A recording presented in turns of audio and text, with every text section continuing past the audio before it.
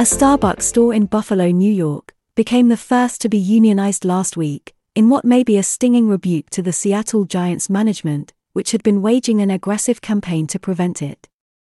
In the end, 27 employees voted in favor and 19 against, and although the numbers are small, it sends a very strong message to the company, which may face similar votes in 8,000-plus locations across the country. There was no guarantee of success. It was a case of David versus Goliath, where a few workers rebelled against a huge corporation. The company managers argued that working together without a union is better for their employees, whom they describe as partners, and that it speeds up business. We want every partner to love working at Starbucks. We will keep finding new and better ways to continue leading on wages and benefits, improve our listening and active partnership, and keep building a company that matters, Rosanne Williams, president of Starbucks North America, said in a letter to Starbucks employees after the vote. However, the message might have rung more true if not for the sinister tactics that those same people employed, which were well covered in the press, including here on Bar Talks. In spite of my aversion to unionization in developed countries, Starbucks demonstrated how to erode trust, in a masterclass. A campaign of bullying and intimidation was launched by the company, according to the Union Workers United. Starbucks was too clever for its own good. These tactics, such as multiple renovations of stores which expressed a desire to unionize, and texting employees' private mobile phones, fall into the sinister category. Mandatory meetings, sometimes one-on-one, where pressure was applied, is hard to be viewed in any positive light.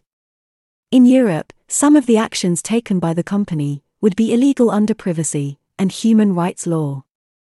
The second largest city in New York State, Buffalo, has had a history of strong support for the labor movement, with a higher percentage of workers unionized than in most other parts of the country. The company is active in a number of positive projects where they are a force for good. They have stood up for equality, better pay, and promoting education among their employees. But not everything is working as it should, and the company has adopted forceful techniques to close down those concerns, when they should have been actively engaged in resolving them. Now that the guerrilla warfare has failed, they should abandon that approach, and re-center themselves around their core principles. Although Central America produces 15% of the world's Arabica beans, the people involved in coffee production are not seeing a future in it. The poor financial returns, as well as the recent coffee crisis, forced hundreds of thousands to flee up north to the U.S. About 10% of the population, approximately 5 million people in Central America, rely on the coffee sector for survival, according to the SICA Intergovernmental Group.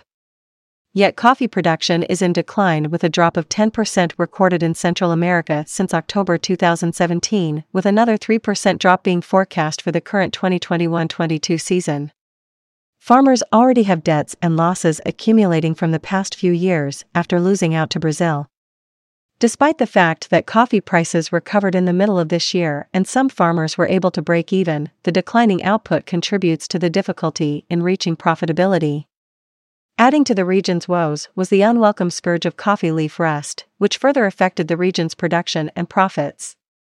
The fungus was stimulated by the humidity following hurricanes Eta and Iota, which themselves caused devastation and impacted coffee farmers. Recent studies show the disease is estimated to have increased among coffee plants from the single digits in the 2019-20 harvest to as much as 25% in the current season. This crisis also caused a record high in the U.S.-Mexico migrant flow this year, despite migrant surges occurring periodically whenever there is fluctuation in the coffee sector. René Leon Gomez, Executive Secretary of PROMCAFE, a regional research network formed by the National Coffee Institutes of Central America, stated, "When coffee is not doing well, that's when you see big migrations from Honduras, El Salvador, Guatemala, Nicaragua. The decision of farmers to migrate north is the last resort. They have been producing at a loss for years and often also working on larger farms to make ends meet." According to the U.S. Customs and Border Protection, CBP, there had been a record high of 1.7 million apprehensions at the border of the U.S. and Mexico in the last fiscal year, which ended on September 30th. These figures do not include those who succeeded in crossing the border illegally, which means the exact numbers of those fleeing up north is unknown. Based on the Honduran Coffee Institute data, during 3 months in 2019, 5.4% of 990 Honduran coffee farmers reported that at least one family member had left for the U.S. If these figures are applied to the rest of the country's coffee industry, that equals about 6% of Hondurans' total unauthorized border crossings in just 3 months. Some coffee farmers are simply giving up and selling their possession, whether that be their oxen or their homes, and setting their sight on migration up north to the border as their best chance for salvation, regardless of the dangers involved. The first Ecuador Cup of Excellence coffee auction broke the previous record of price per pound that was established in Ethiopia earlier this year. The Ecuadorian national judges met last week with the winning farmers and representatives of the Asociación de Cafés Especiales de Ecuador at Universidad Ecatec in Guayaquil.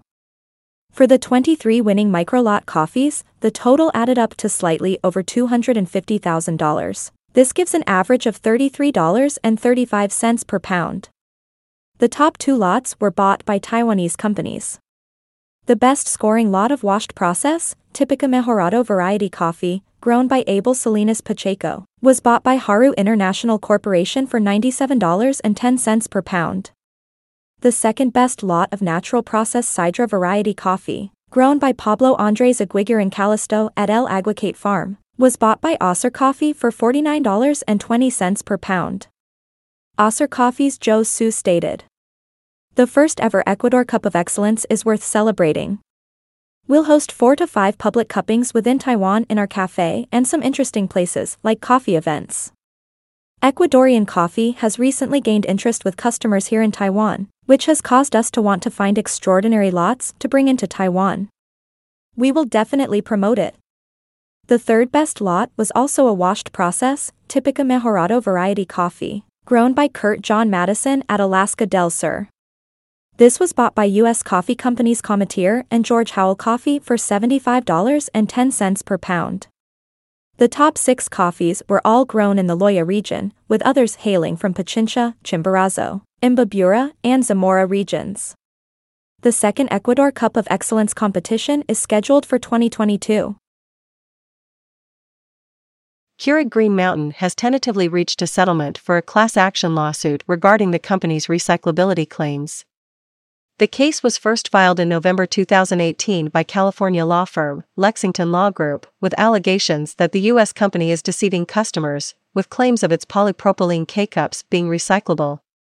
According to a consumer who sued the company, Kathleen Smith, Keurig instructed consumers to dispose of the metal lid and coffee grounds before recycling the cup and filter, but urged consumers to, quote, check locally to recycle empty cup. In the lawsuit, it also stated that these cups are overlooked at materials recovery facilities, MRFs, due to its small size, and when not disposed of by the MRFs, the cups can contaminate other recyclables. On top of that, when these cups are sorted and sold to plastic reclaimers, they may still be difficult to recycle, due to the residual metal and food contaminants. In court, the company argued that polypropylene pods are different from the original pods Keurig manufactures, and that its marketing language used complies with the FTC's Green Guides because not all communities can recycle the pods. However, the judge disagreed, and Keurig's motion to dismiss the case was denied in June 2019 by Judge Haywood Gilliam Jr. However, in late October this year, the two parties submitted a notice to notify the judge that both parties have reached an agreement following negotiations. In the notice, there was also a request for Judge Gilliam to delay the case so as to allow the parties to convert the agreement into a legal settlement document. Judge Gilliam approved the request, and the parties have until February 22, 2022, to submit a motion for preliminary approval. While the details of the agreement weren't disclosed, the original complaint by Smith included a request for Keurig to stop making claims that its pods are recyclable. On top of that, she asked the judge to order the company to pay restitution to all class members, damages, and punitive damages, as well as conduct a corrective advertising and information campaign. Luckin narrowly fell short of posting a profit according to unaudited results. the company has made a dramatic recovery following a close brush with bankruptcy after admitting fraud in 2019, forcing it to delist from the U.S. stock market. Under new management, the company is thriving and announced total net revenues for the third quarter of $364.7 million, which is over a 100% increase from the same quarter last year. Luckin accomplished this in part by increasing sales by 83.9% to $300.2 million, as well as a dramatic increase of revenues from partnership stores, which saw revenues grow by 355% over the previous year to $264.6 million. Additionally, their average monthly customer numbers increased to 14.7 million, which is up 79.2% from the previous year. These numbers show that, whatever the U.S. investors may think of Luckin, the Chinese consumer likes what they're selling. The net loss was cut by 99% to $3.6 million for the quarter ending September 30th, driven by a combination of increased revenues and increased margin. This is a trick that is easy in concept and hard to achieve in practice. Chairman and Chief Executive Jeannie Guo said the strong performance was due to, quote, increased customer retention and order frequency, greater brand recognition, and our products achieving higher average selling price. Guo went on to say, we are seeing strong performance across the business in the third quarter with increased customer retention and order frequency, greater brand recognition, and our products achieving higher average selling price. Specifically, some of our innovative products, such as iced coconut latte, were very well received by our customers, benefiting from the relatively hot weather compared to other seasons. Further, we continue to execute against our strategic plan, with the expansion of our Luckin partnership stores contributing significantly to revenue growth. Our improved profitability is demonstrated through the significant reduction in operating losses for the quarter, as well as our store-level operating margin increasing to over 25%. Dr. Guo added, we appreciate the dedication and contribution of all Luckin Coffee employees and the continuous trust and support of our customers. While we are pleased with the latest quarterly results, we remain focused on the execution of our long-term strategic plan to continue providing outstanding and innovative products and services to our customers and driving long-term value for shareholders. It has to be said that these are unaudited accounts, although it is difficult to believe the company would repeat the mistake that almost sunk them just 2 years ago. The change in the company's fortune is quite remarkable, and credit should be given to the current executive team that has performed something of a miraculous retail recovery. Singapore-based coffee startup Flash Coffee opened up 2 new stores in South Korea. This marks the company's 6th Asian-Pacific market in its plans of rapid expansion. Both stores in South Korea are in the Gangnam district, one in Yeoksum and the other a flagship 2-story in Sinsa. Managing Director of Flash Coffee Korea, Unko, stated, South Korea is filled with coffee enthusiasts and our coffee consumption rate ranks within the top 10 in the world. We are confident that our high-quality beverages crafted by award-winning baristas at Flash Coffee will appeal to South Korean coffee lovers. Our goal is to make our specialty coffee accessible to all. Flash Coffee uses a convenient business model where customers can order on an app, with options for store pickup or delivery. The startup first launched in Jakarta in January 2020 and expanded into its home turf in October the same year.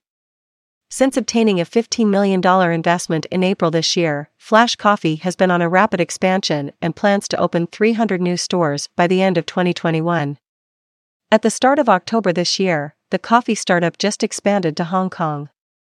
On top of that, Flash Coffee has opened up 8 more new stores in Singapore in the last month alone, making a total of 28 stores island-wide. The coffee startup now operates over 200 outlets across the region, including Singapore, Indonesia, Thailand, Hong Kong, Taiwan and South Korea. The company has also revealed plans to open up in Japan in the near future. At this rate of expansion, and its growing popularity, the idea of Flash Coffee becoming a household name for coffee in Asia might not be that far-fetched at all. UK-based company BioBean's product development and technology team has taken a step towards scaling up its work within a project the company is part of, called the Horizon 2020 Ways, TUP. In a press release in mid-November, the company announced its participation in the EU-funded pilot project. Describing it in cringing management terms, they said the project would demonstrate the establishment of new value chains for the use of urban biowaste through a multi-stakeholder approach in line with a circular economy. Although we couldn't understand what that meant, the company fortunately added some detail. According to BioBin, spent coffee grounds have up to 20% oil content, which could be used as a sustainable material. The company's work in the project is focusing on the use of this residual oil to create sustainable bioplastic. Its plan is to collect spent coffee grounds from UK businesses, process the grounds and extract the oil, before shipping to its partner, Navigate, who will prep the oil to be incorporated into a biodegradable food wrapping. BioBin's product development and technology team, currently in France, took a big step in the process when they started using a facility specialized in a clean, sustainable extraction method to maximize the volume of oil that can be procured. With this facility, BioBin's data scientists will be able to model the economics of a highly scaled coffee oil extraction.